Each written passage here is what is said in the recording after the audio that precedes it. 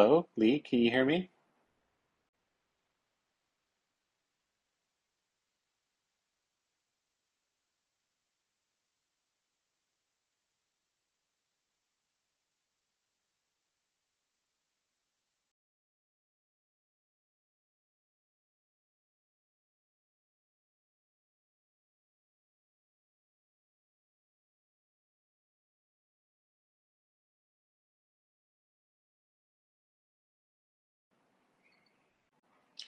So I don't know if everyone can hear me. This is my first time really being on stage on this app. I just put up a tweet in at the top of my feed. If you're so inclined, you want to share the conversation. I'd love it if you could retweet it, if you can hear me for that matter.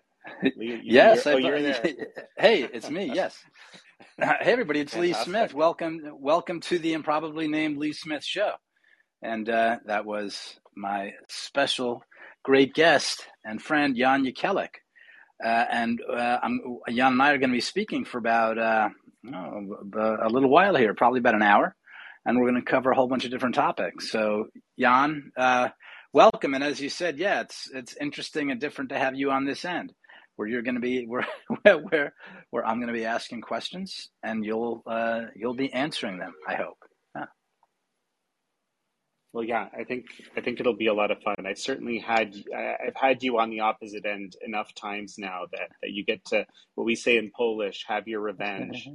It's no revenge. This will be a fun conversation. But since we're talking about Poland, I'm going to ask you for a little bit of background on your life and before you came to American thought leaders. And I want to say, I mean, one of the remarkable things about American thought leaders. Well, you've been doing it now for three years. Is that right, or longer?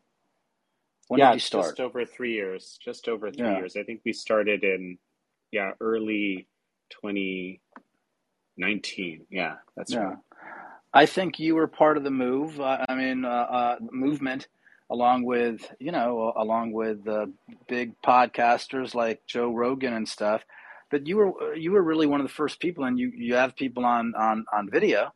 You're really one of the first people who's gone for stuff like the extended, long conversations. You moved away from to do news and reporting. You moved away from short 3.5 minute hits that we see generally on TV, whether it's Fox or CNN, and you sat down and you continue to sit down and speak with people for a long period of time. So, yeah, let's bring it up. Let's bring it up to there. It starts, as you said, in Poland, because the topic of today's show is: Are we headed to communism? I thought that you, with deep knowledge about this subject, about both Poland and your coverage of the Chinese Communist Party and your coverage of events in the United States right now, I just thought that you are the ideal person to speak with about this.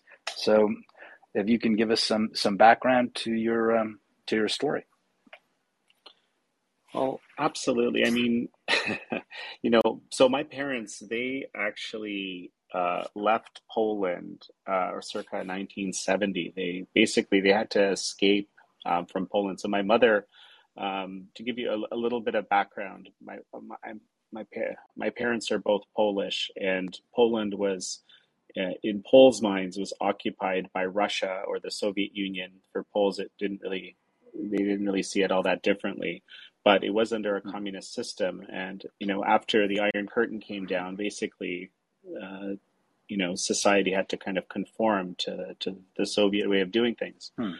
And both my families were not the types of families that either the Nazis or the Soviets liked very much, because they didn't like Hmm. authoritarians.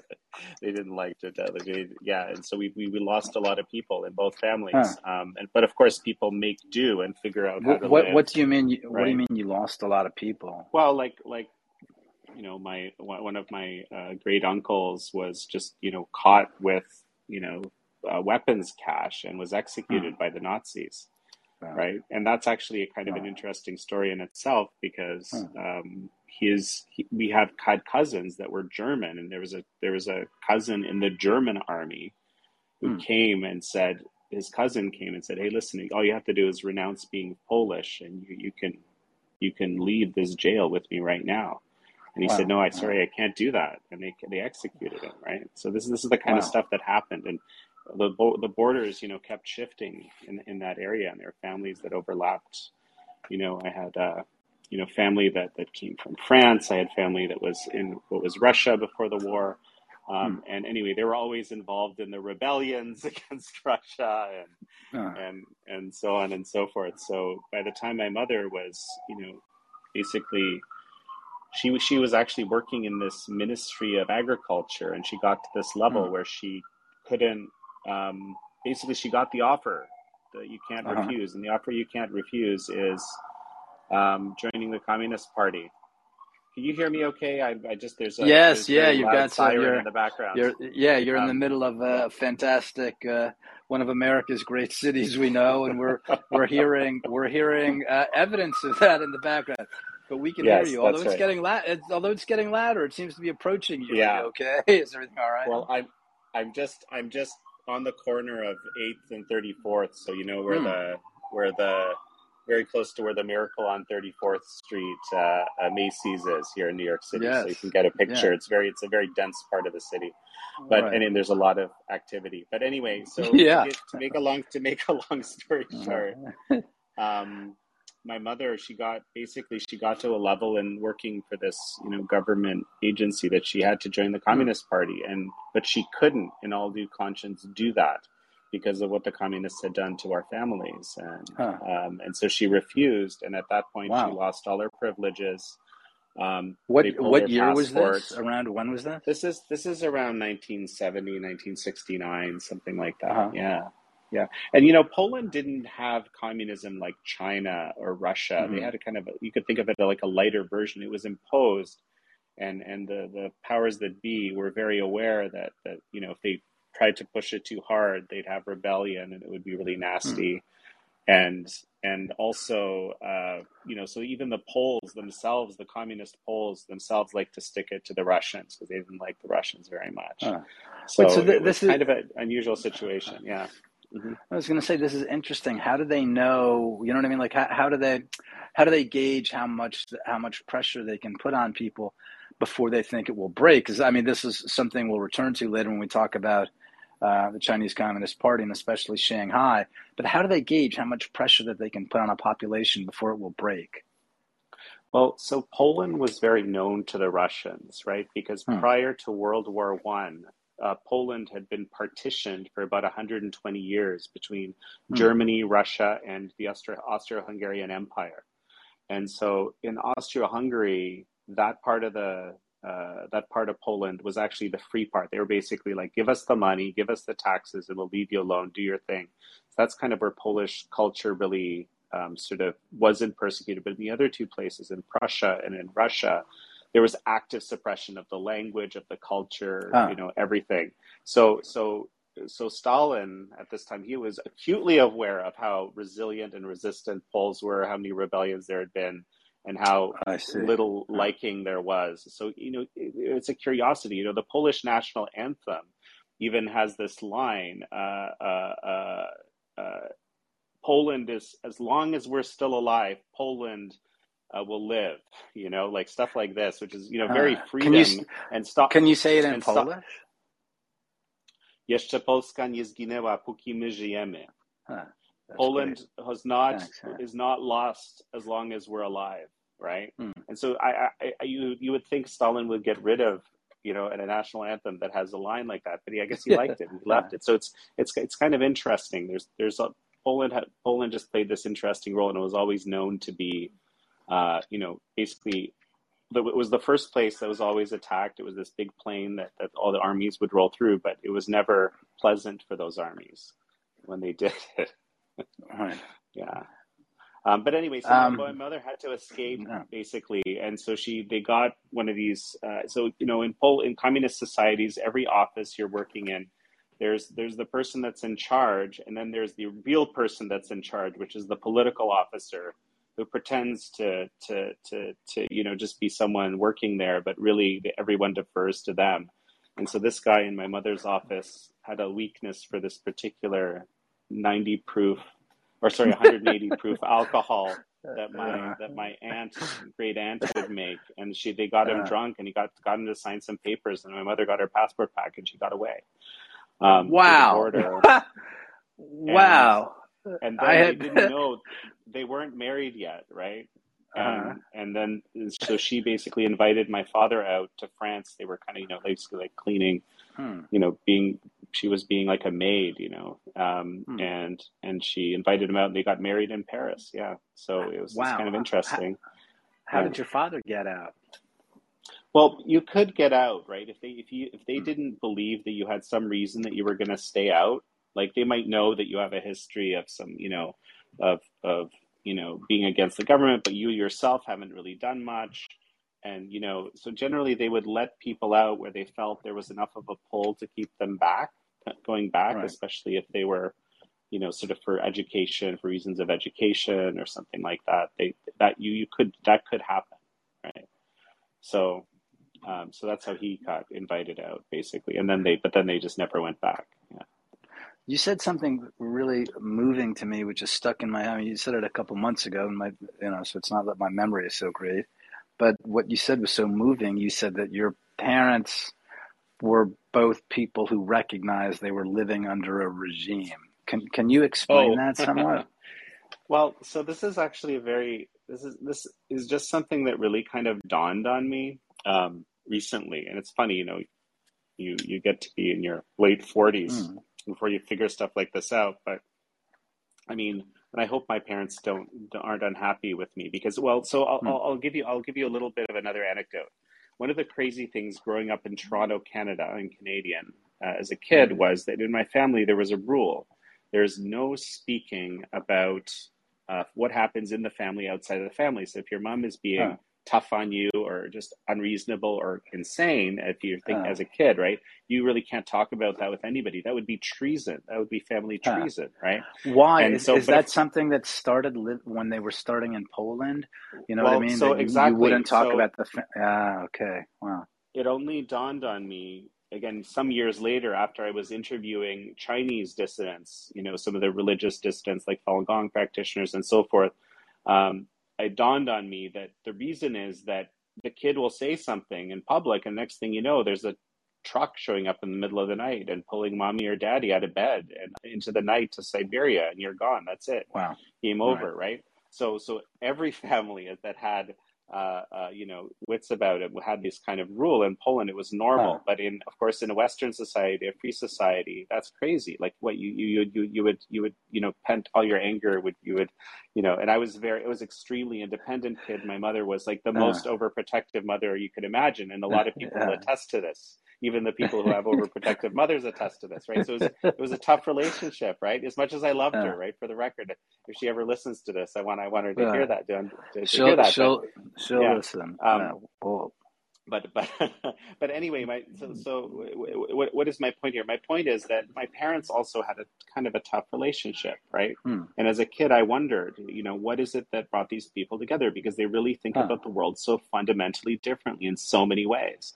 It's really Huh. odd, right?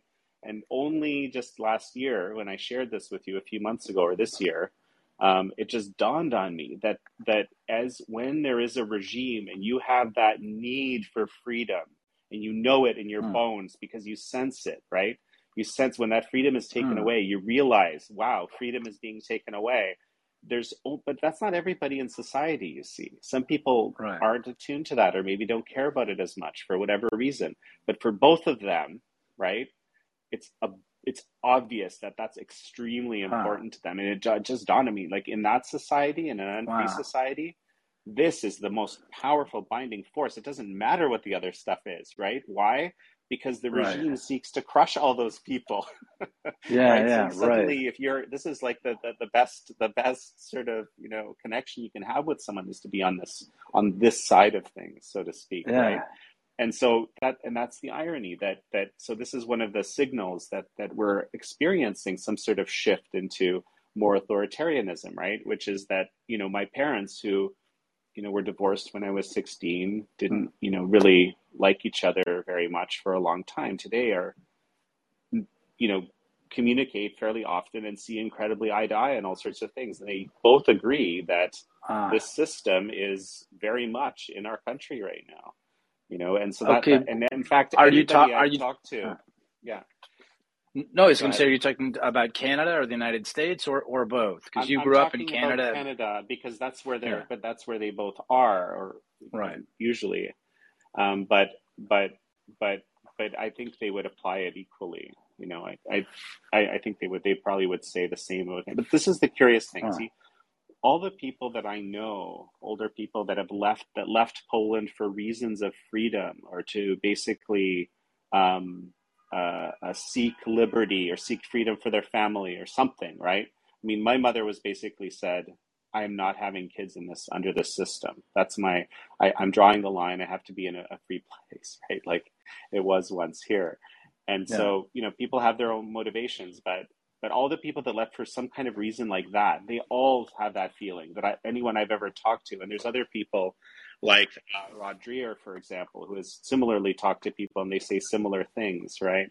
But on the other hand, there's people that left for reasons of economic, uncertainty and things like that, and they don't necessarily have that perception. So that's what I find so fascinating. That for some people, this freedom thing is incredibly important and in fact Huh. defining. And for others, they may not even notice that it's disappearing, and it's just so fascinating to me. It is fascinating. This was one of the surprises.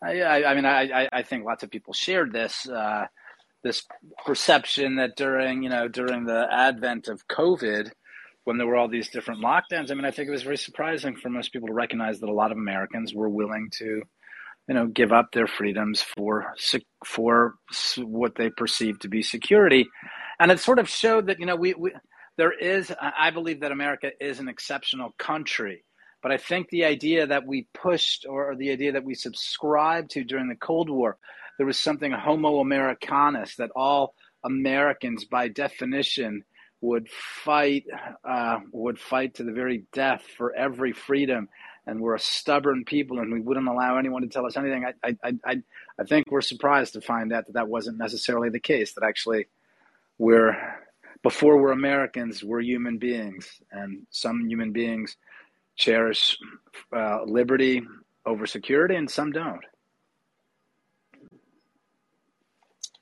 And so, and I guess now I want to ask you a question, but I guess I'm supposed to be answering the No, questions. I'm just so used to asking questions. no, it's great. No, I know it's here.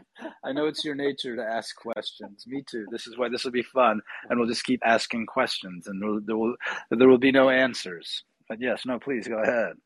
But why, do you have any insight into, for me, it's unimaginable that someone would not care about this because I immediately feel like there's something wrong when I feel those freedoms being encroached on. And I just, it's amazing to me that there might be people out there that don't notice, right? Yeah. Now, of course, I realize it's real, but it just strikes me as such a fundamental part of what it is to be human. I think that what they had to do was first. I mean, I think, and this is probably not just the United States, but anywhere.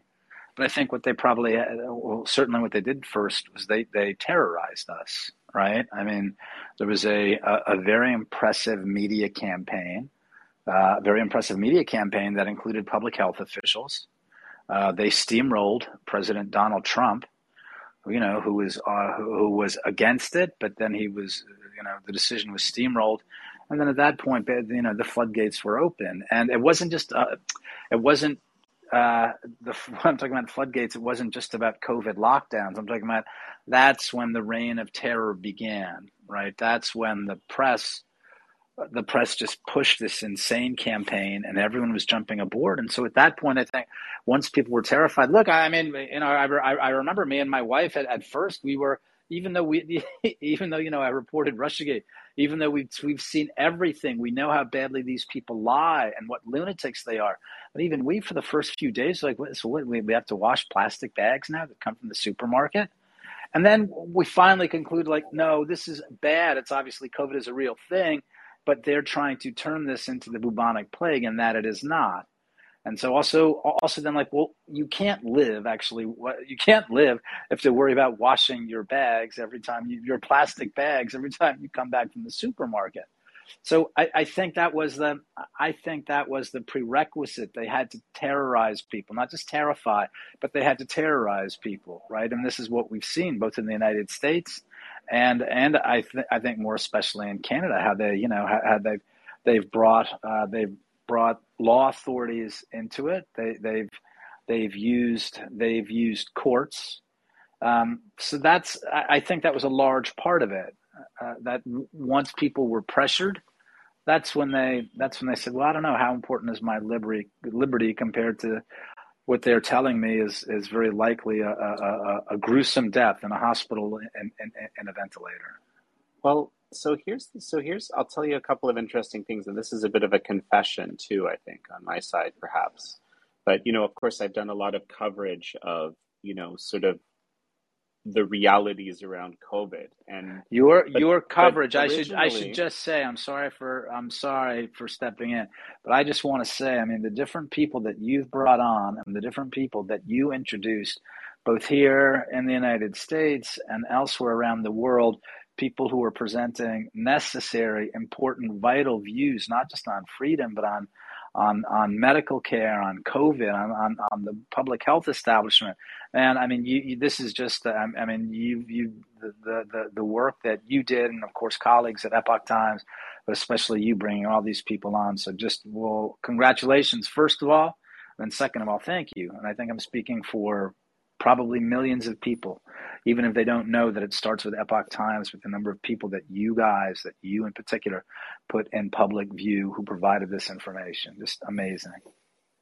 well, but I have to tell you, I was kind of blinded to the reality of COVID in a lot of ways early on, and I suspect there were a lot of people that were in my boat. And the reason, in my case, right, I was sort of shocked and stunned that Nature and a number of magazines basically published these articles talking about COVID origins, where they were saying that there's no way the origin could have been a lab oriented. It had to be natural, and this was just preposterous. I have a background, in molecular biology and evolutionary biology, and I haven't been in it for 20 years, but I know enough to know that Yeah. was just totally. This There's no this is way that important. was true, right? There's just I, simply I, no I was way going to that ask you was to true. talk about your background. What, there's no way that what was true, that it could not Well, have come from a lab?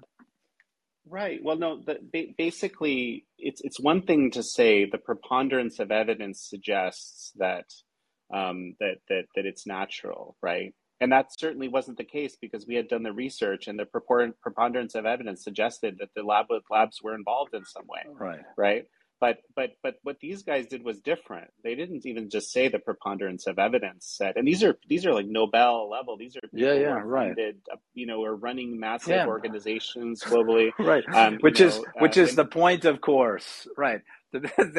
Their ties to the public health establishment, right? That's unfortunately that appears to be one of the reasons right. why they were eager to tell these tales.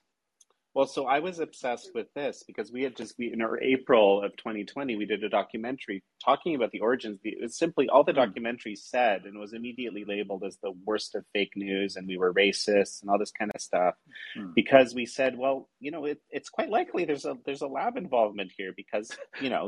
there's this researcher that's the world expert on exactly these viruses, doing Right. exactly the kind of research that would result in a Yeah. virus like this in this lab, which has questionable Yeah. containment. Anyway, there's a whole ton of you know circumstantial evidence of this nature that would, and no evidence in the other direction, basically, other than the Chinese Communist Party perspective, which of course is always the politics, nothing to do with reality. It incidentally could have something to do with Hmm. reality, but it's never focused on that. So anyway, Right. I was flabbergasted by this. We were exploring it, but so I just kind of but when we decided to lock down, right? I didn't realize that there's people like, Jeffrey Tucker, who I've since gotten to know, for example. When Jeffrey Tucker saw these Huh. lockdowns, he had been this huge cheerleader for modernity, right, for years. Huh. And suddenly he looks at this situation, he says to himself, civilization as we know it is over. And I, It's dire. and Yeah. that's prescient. No, but Huh. the point was that, we've worked all these years, all these centuries, decades to Hmm. create the freest, most prosperous society in the history of the world, and now we've just thrown it all out somehow, Huh. right? All Right. the presuppositions that allowed for that to happen have just been tossed, and so that's what he saw. I didn't Right. see that, right? And I mean, Huh. he's brilliant that way. What I just Yeah. saw, oh, I guess we have to, 2 weeks to slow the spread. I'll do my part. Yeah. I, I didn't. It didn't occur to me that there might be something similar going on with that as was going on with the virus origins, for example, because I was so focused on the virus origins, right? And I I see. suspect with a I lot see. of other That's people, right. right, they Yeah. would have been just going about their lives, doing their thing, and they just, and just, yeah, well, do your part for society. That was kind of the message, right? And Yeah. and Right. who doesn't want to do their part for society? Sure. Most We're all people in do, this. and it takes We're a all in really this together. special Yeah. Right. Yeah. it takes a very special person to just sort of look at it really from the outside, especially when they're saying the Right. numbers could be so dire and Right. everything. And what I should have known is, hey, wait a second, all this stuff is coming from the CCP, and they're Yeah. always Yeah. lying, and this is really in Yeah. their Yeah. interest Right. to lock us down, right? Right. So anyway, yeah. So it took me a little while. It took me realizing that Ron DeSantis down in Uh, Florida was doing something really interesting that seemed to be working and against the grain. And right. me wanting to kind of study that and understand it was what sort of opened up my eyes to this whole reality. Well, Yeah. then you guys did a great documentary about Governor DeSantis. Yeah. Um, Yeah. I know that was yeah. so much fun to do. Yeah. Uh, so let's talk about the Chinese Communist Party and its lies. Um, what I mean, I want to come back to communism. I mean, is this? I've asked people. I mean, even last week, we had Michael Sanger and Jordan Schachtel on here. I remember asking Michael, saying, "Well, look, how much of the Shanghai lockdowns are, they really believe in the zero COVID thing, or how much of this is performative, how much of it is theater?" And he said, "It's a communist party, so in a sense, even the real things are theater." And Hmm. I think that's kind of what you're saying in terms of look, it came from the CCP. Of course, it's a lie. Um, why? What is it about the nature of communist regimes? I mean, as someone who was born into people who fled a regime like this, and now who looks at this very carefully and who's seeing it in different places like Canada and the U.S. Why are these regimes built on lies? Or what are the most important lies that they're built on? Well, that's a big question, Lee. I know. I know. Maybe We I can can break it. We can start. break it down slowly. Yeah, we can take it slowly. Maybe. How about this? I've got another way into it, because you said something, and I wanted to ask you before, when you said your mother and father now speak about how they're recognizing certain things that they saw in Poland. So what is it that they're seeing in Canada?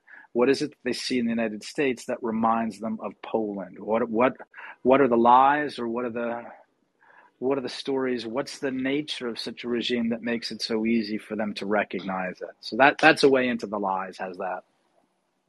The thing that is the most overt, okay, and this is the thing that I think for me changed my thinking about, frankly, what was happening in America and in America, actually. This was in 2015, right? And when I was watching, I'd been, watching China and how the Chinese media operate for a very long time, right? And they're all it's state media, and there's controlled opposition, and they all operate a certain way. And there's a lot of Huh. very deliberate narrative control going on, right? And what I saw in 2015 happened shocked me, and I still had to, like, talk to a bunch of people saying, "Are you seeing Hmm. what I'm seeing?" Um, was that the media suddenly started doing something like that, like a kind of Huh. ubiquitous. I'm talking about the corporate media in the U.S., right? They Right. all had Right. kind of the same line in different ways and complemented each other. It was like, and I was like, what is this? Is this like, is there a central party organizing Yeah. these people? Because I'd seen what this looks like, right? And it was, and conservatives will say, Huh. well, this has always been there, Jan. You're just blind to it, and perhaps, and that's true. But something changed in 2015. It really Hmm. did.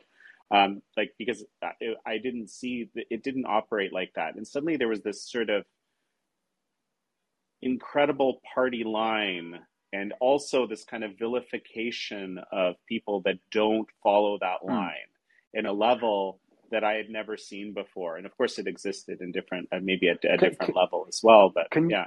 can you remember the particular stories that you noticed this around? I mean, I know the story that I was following at the time where I thought, I picked up on the exact same thing you're talking about, which was the Iran nuclear deal, the Obama administration's key foreign policy initiative. So for you, what was it?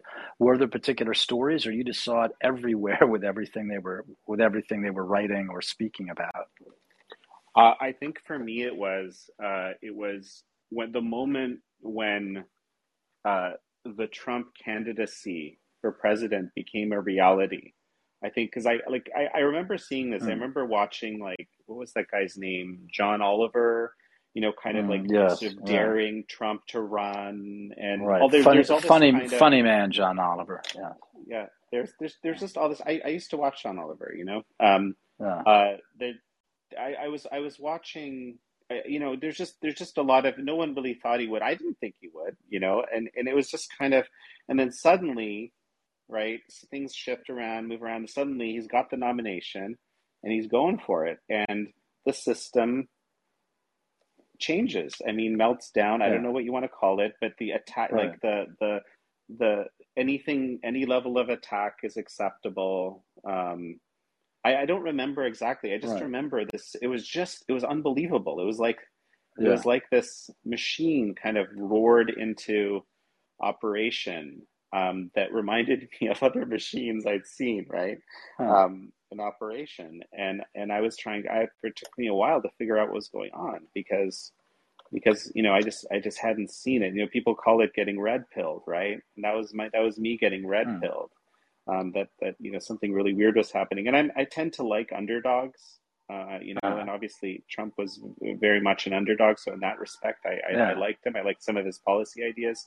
He had really good ideas around China, which was always my focus. yeah, But at the same time, I had lots of questions because there were all sorts of people, including, Bill Clinton, for example, hmm, who campaigned on being really tough on China, and then the moment they got in, they were the opposite of really tough on China. It was just kind of like right. the way that the American political establishment operated for ages. Let me see if I can actually, like, quiet down these fire I think engines. Are just unbelievable I today. I think they're bugging. I don't think you're gonna be able to quiet them down. I think they're bugging you, but we can hear you fine, and it adds a Okay, certain okay, amount of urgent. It adds a certain amount, even yet more urgency to your utterance. So it's good.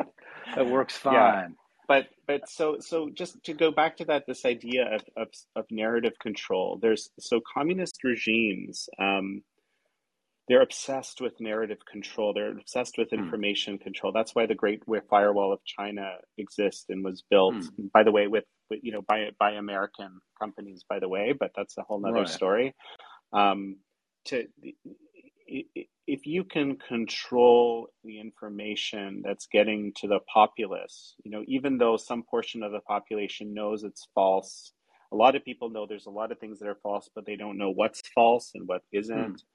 And you can actually exert an incredible amount of control, right? And in communist societies, truth is a very different thing than what we think Hmm. of traditionally as truth. We think of truth as something we seek to try to discover an actual truth. Truth in a communist societies is the will of the party. Whatever that Huh. is, that's truth, right? And that's the reason why communist parties are so obsessed with narrative control, because from their perspective, they need to enact truth Huh. onto their societies, right? And so the moment that you see Right. stuff like that happening in a society, and that's what I think my parents are the most sort of Huh. sensitive to, because it's the moment you start seeing that, you're like, okay, so this is now we're Fascinating. not, yeah. That's fascinating. So you're saying that the obsession with controlling the narrative, that in itself is an indicator of of a regime that is at least if it isn't already, but that it may be on its way to totalitarianism. Absolutely. Well, but why? Because Yeah, why would you be so concerned with that, right. right? Otherwise, like, why wouldn't you let people have their own thoughts? Right. Um, Right. You said something about Bill Clinton a couple moments ago, how he mhm, campaigned, of course, in 92 on human rights in China. And then, of course, in 94, he abandoned that. And then in 2000, China's granted most permanent, most favored nation status in trade. In 2001, it joins the World Trade Organization. So this has been going on for a long time.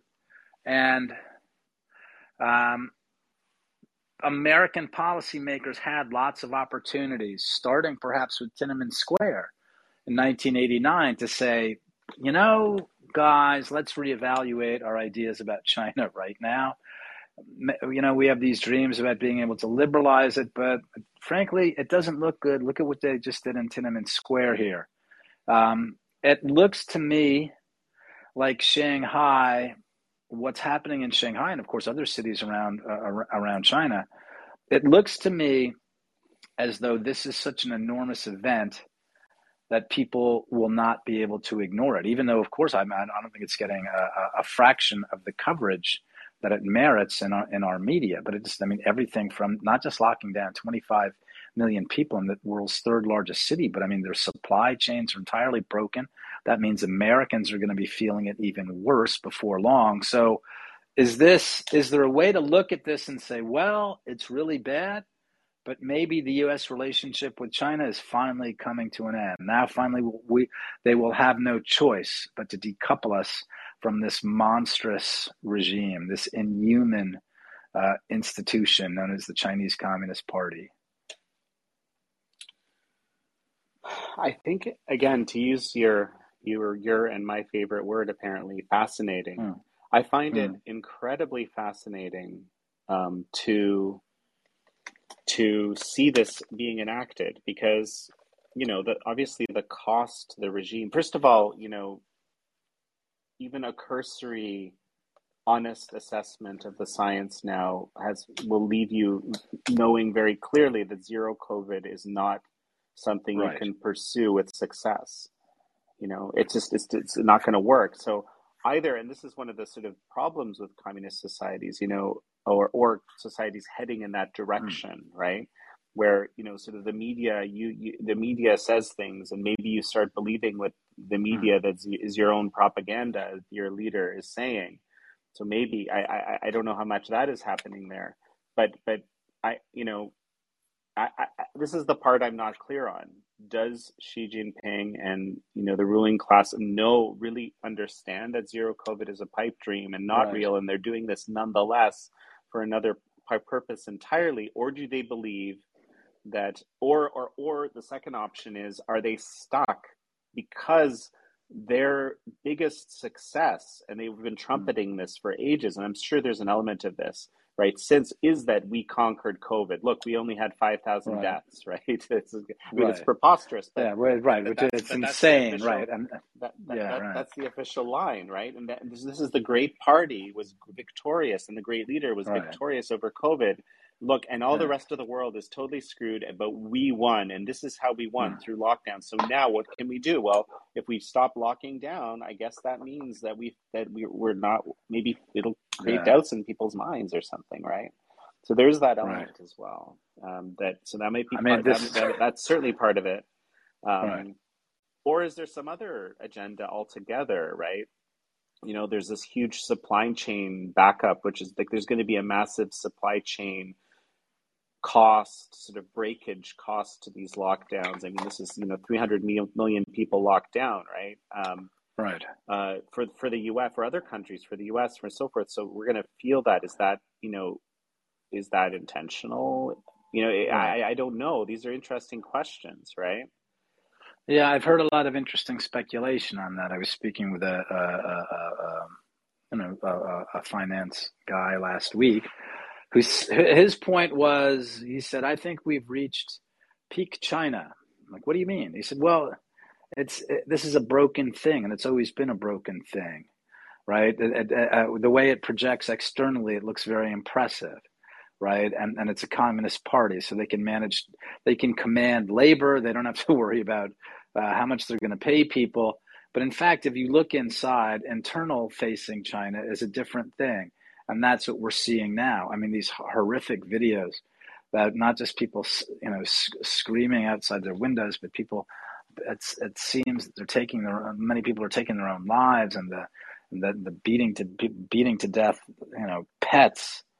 It just looks absolutely insane. So this gentleman, and I've heard other people say this too, are saying, no, I don't think they're, I, I don't think it's intentional. I just think he says he just thinks they're incoherent and they've lost it, which seems plausible to me too, that it's not a large plan to undermine or to make Americans feel more pain, though of course Americans will feel more pain, but that wasn't really the intention. They don't mind that result, but it wasn't the intention. It's just what the Chinese Communist Party really is. Well, so one of the things that's very characteristic of communist parties, and this is very much in line with our theme here, is Uh, just that communism doesn't value the individual person.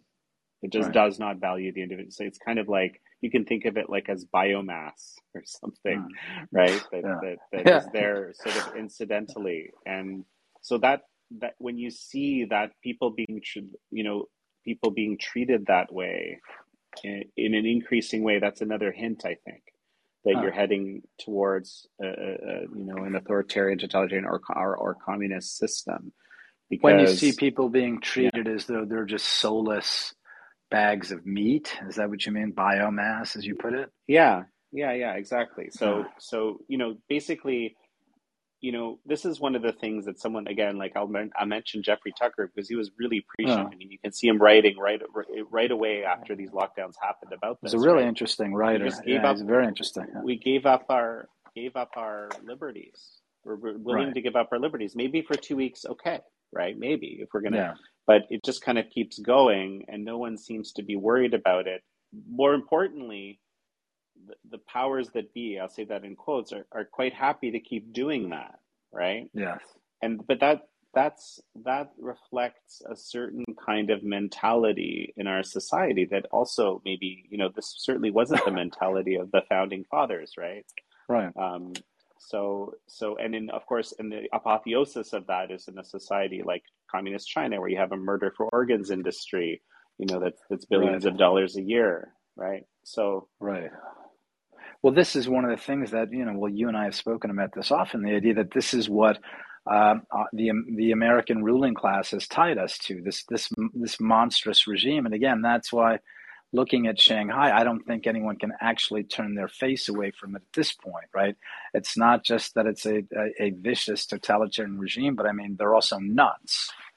And so, yeah, so it's my hope that out of this horrible catastrophe, that American policymakers will finally say, we don't have a choice. We can't partner with these nuts anymore.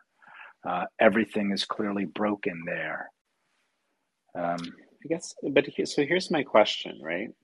yeah, What are we willing to tolerate on the outside? I mean, I right, think everybody understands there's a genocide in Xinjiang, meaning there's, right, a whole ethnic group of people is being exterminated, not as quickly as the Nazis were doing in the 40s, but yeah, nonetheless, the program is there and it's done in all sorts of terrible ways.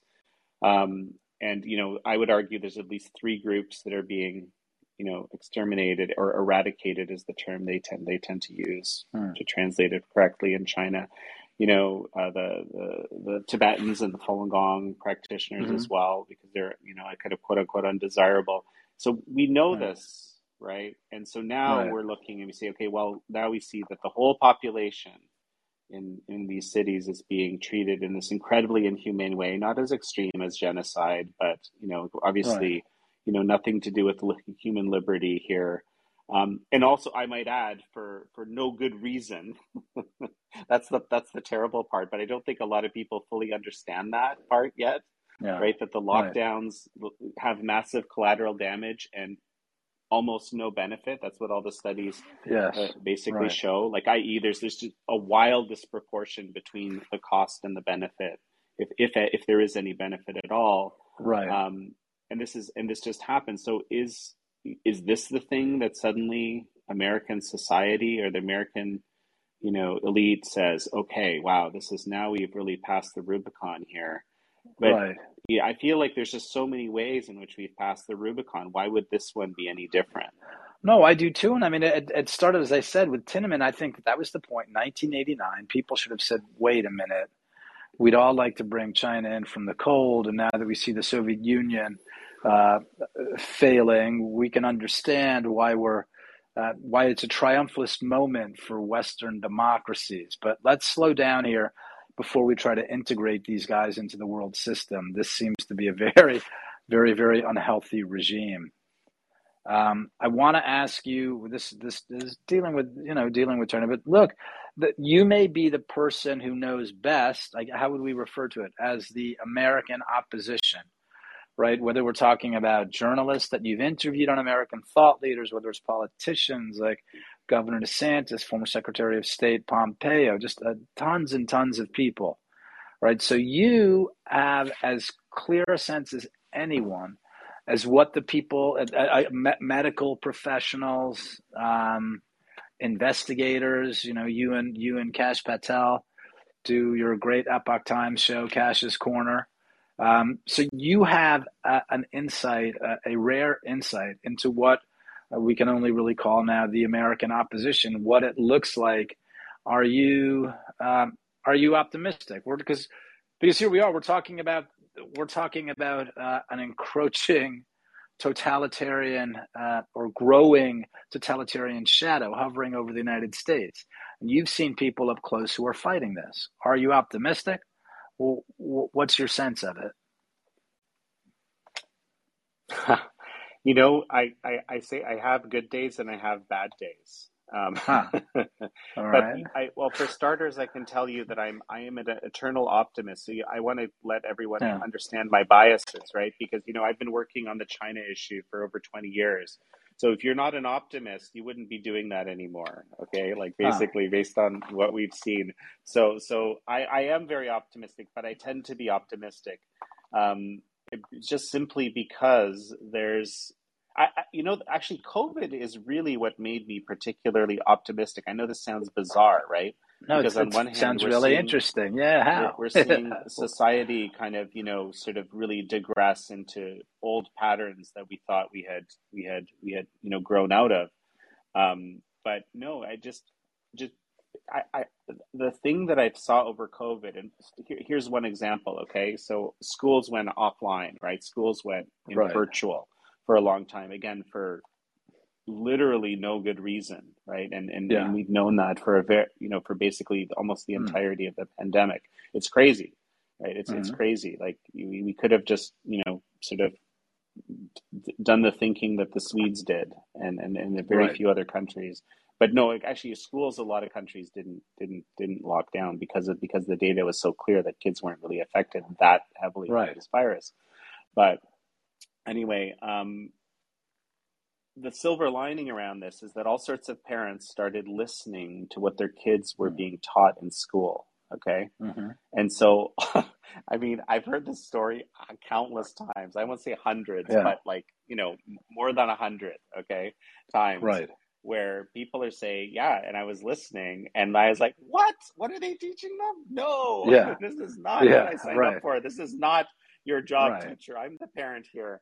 So there's Yeah. this whole move because of COVID, among other things. I mean, there's all sorts of people that are, sort of, um,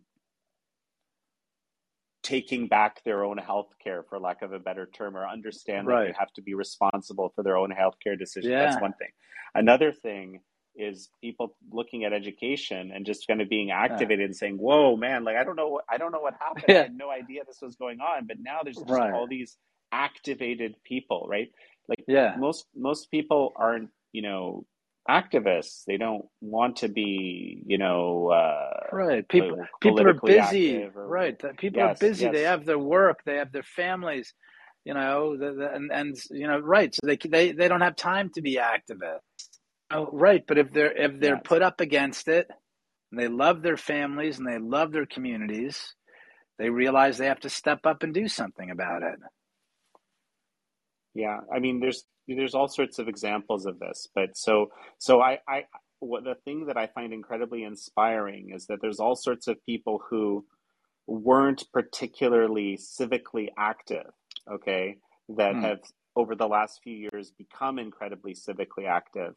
And in fact, because in fact, that's the only way that you can kind of change things for the better is to have a lot of people that are active to try to make it that way. And I might add that the optimism element, it's like I I kind of like I have my bad days, right? But like you just Uh, have to tell those bad, you have to look at yourself in those bad days and say, I just can't do this very often because right, basically if you that's how you feel, then the things that you cherish and you love and are beautiful, they right. might fade away. And so you gotta, you either gotta, for me it's truth seeking, right? Like Yeah. that's what I love. I happen to fall into doing probably the favorite job I could ever have in my life, which is, Uh, get to ask, interesting people questions about things I'm interested in. I mean, you didn't yeah. get paid for it. That's pretty wonderful. Yeah. And maybe even That's make the great. world a better place along the way. Wow. That's Yeah. perfect, right? Like what Yeah. better job Right. could you have, right? No, But you're but right. so so Absolutely. so I love that, and I cherish Uh, it, and so that's the best way that I know how to contribute.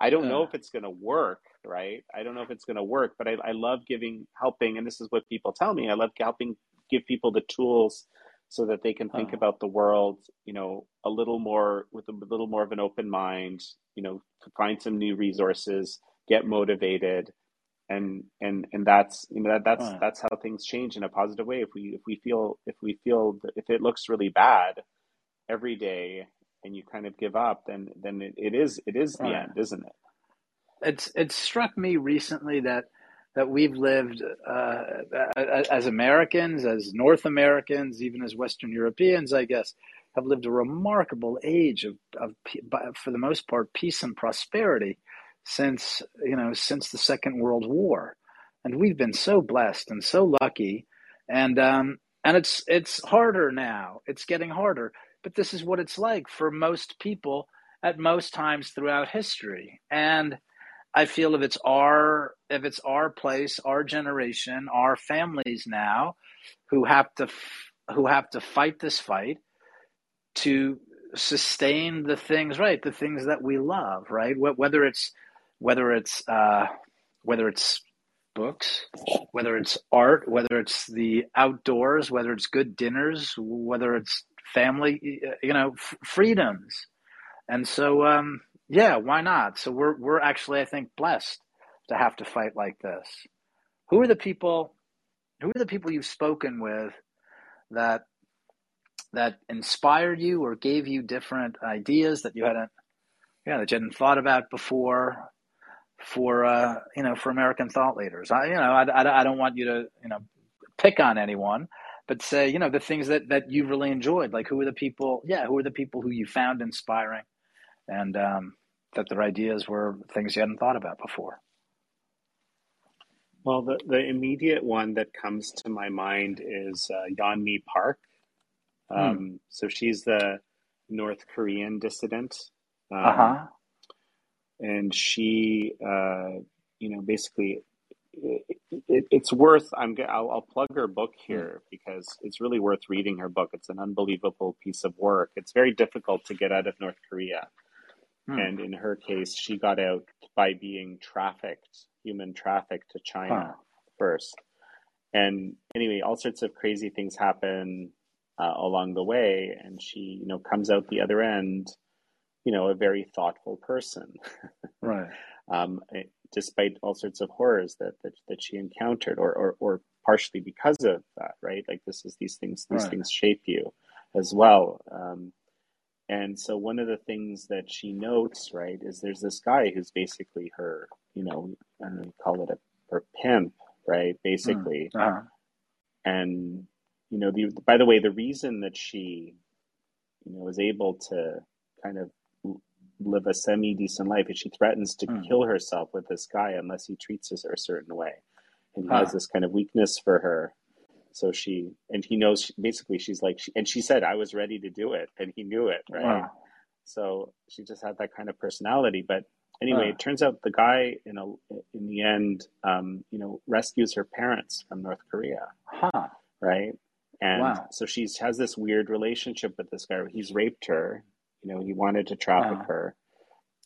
He rescued her parents, so she hates him, but she uh, also appreciates he did something which, of course, he never had to do. She could have just, kind of killed her and thrown her in a dark hole, right? right. Which is what happens to a lot of these ladies that, Uh, so anyway, so her thought, she got through life through the reason I mention this situation is, right, she has the compassion and the thoughtfulness to be able to look at a really horrible human being like uh, this, this Chinese trafficker, and also see an element of goodness and see that the relationship is complicated, right?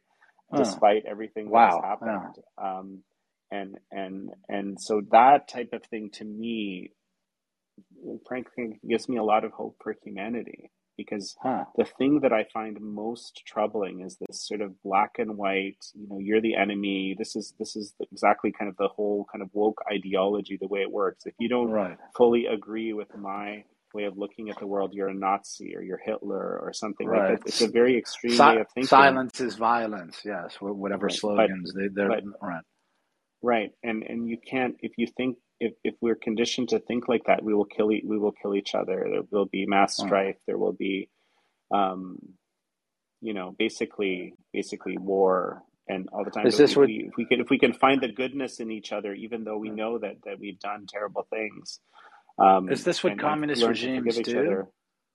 Is this what totalitarian regimes do, or doesn't that create instability? Like, what is this language meant to do here in the United States? Is it Hmm. meant to drive us to conflict with each other? Is it meant to police people and terrorize them so that if they start to say anything out of line, they know that they'll be destroyed by the mob? Yeah, I mean, is it driving us to conflict? But the scariest thing about, for lack of a better term, woke ideology, Hmm. that I realized, having studied it for however many years now, is that ultimately, by the people who are true ideologues, right, ultimately its purpose is to destroy the foundations of Western civilization, and that includes Wow. everything Oh, that came from the Enlightenment, everything. right. So that's why, like, people would say, well, it won't go into the STEM Right. disciplines in university. No, it goes into the STEM disciplines. It goes into everything, because it seeks to, quote unquote, decolonize everything. So in other words, remove the Western element of everything, which is most of it in a lot of cases, because a lot of the most, I just had Douglas Murray on the show that'll go next Hmm. Tuesday. We talk about that, like some of the, a lot of the things that define a lot of how the world works today that are great are Western things, right? And wokeism seeks to remove that from everything. Now, of course, there's a lot of other people that are kind of, along for the ride, and believe that it is really, that they're really helping in the cause of justice and social Right. justice and so forth. And I realize that, but this is also how communists, wokeism has this element of communist ideology. It's kind of a fusion of postmodernism and communism, but where there's always these, what Lenin called the useful idiots, right? The people that can be used to achieve revolution, because they're really, they have the good intention and they want to change society for the better. But then, what happens is, once revolution is achieved, those people are the ones that go up against the wall first, Right. because then they're Yes. the ones that Right. are saying, hey, you're being authoritarian, hey, this isn't the way I envisioned Right. this. And it's like, sorry, Yeah, you're that's dead right. now, Right. right? Right. You're right. You're not being true to the party's true ideology. Right. It's like, Yeah. yeah, that's your problem for So I think misunderstanding what the. I do think that a lot of the people involved in this, the modern what they call social justice. I don't think there's any justice about it, but um, uh, are well-meaning, actually, and it's just a much smaller percentage that really understand what they're doing and seek to, Right. again, sort of shake the foundations and destroy everything, so that they can, of course, the goal is to rebuild this new utopian world on the ashes of the old Right. one. Except the thing is, they don't, from anything I can tell, and I've really looked hard, they don't have a vision for that. So it's even kind of worse than other systems in that respect. They don't have a plan for when they Right. destroy the existing system. Yeah. we're gonna close in 1 second, but before I let you go, well, first of all, thank you, Jan. This has really been a great conversation. But we started talking about Poland, and then we moved into China and communism, and Poland is of course one of the great strongholds of Western civilization, and we're different, and you're talking right now about how wokeism tries to destroy um, the foundations of Western civilization. How sturdy? How sturdy is Western civilization? Right? I mean, Poland was under communism for decades, and now it appears that Poland is again one of the, one of the beacons of democracy and also national sovereignty and love and patriotism, Polish patriotism. So if the United States is going through a difficult, trying period right now, how sturdy are these foundations? We say, well, look, we're a constitutional republic, and we're taking a beating right now in many ways, but we'll be okay. Or are these foundations really vulnerable? What does the experience of Poland tell us, for instance? Wow, that's another big question. But Yeah.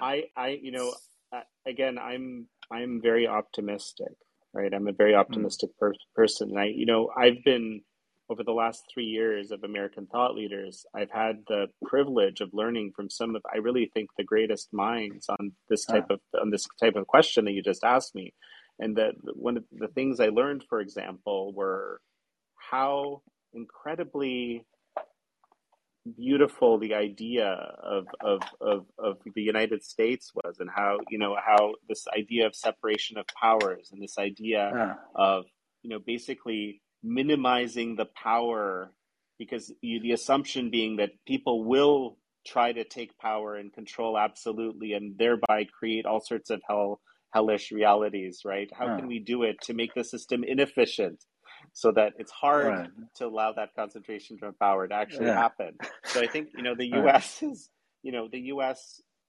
I don't know how many people realize this fully, right? Because I certainly didn't really understand this, but most of the liberal democracy that we see out there is modeled after the U.S. actually, right? Uh, And right. even though it's different, and it's maybe not the constitutional republic, they function differently, but the point is that it is a very resilient system.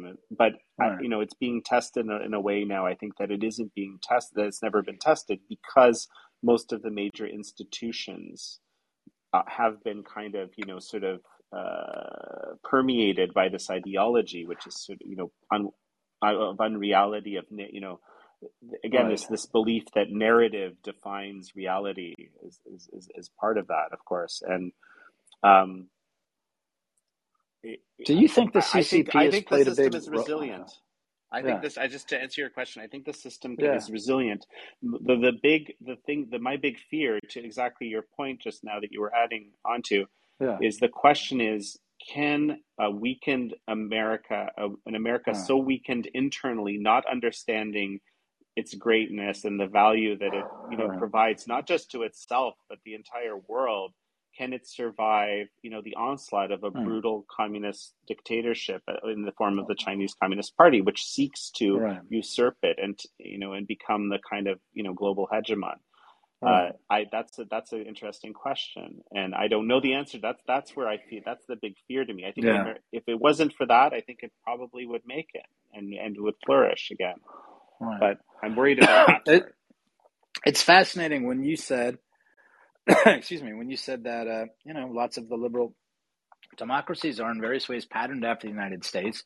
And sometimes I think, well, had had the founding fathers not existed, had they not founded the United States of America, what would have been the model? I mean, presumably, maybe other people would have tried it, but that's not a certainty. And yes, if the Chinese Communist Party becomes the de facto model of governance, and it certainly seems, looking at places like Canada, looking at places tragically, like Australia and New Zealand, it seems like that's, and different states here in the United States, it seems like that's what a lot of people seem to prefer right now. Yeah, they don't understand what they're preferring. Like Right, there's this idea, I think my prime minister, Justin Trudeau, has talked about how he admires the right. basic dictatorship of the CCP. I think that's what you're referring to, right? I think there is Yeah, an yeah. He's admiration. one of the few who's spoken about it Yeah, openly. Right, yeah.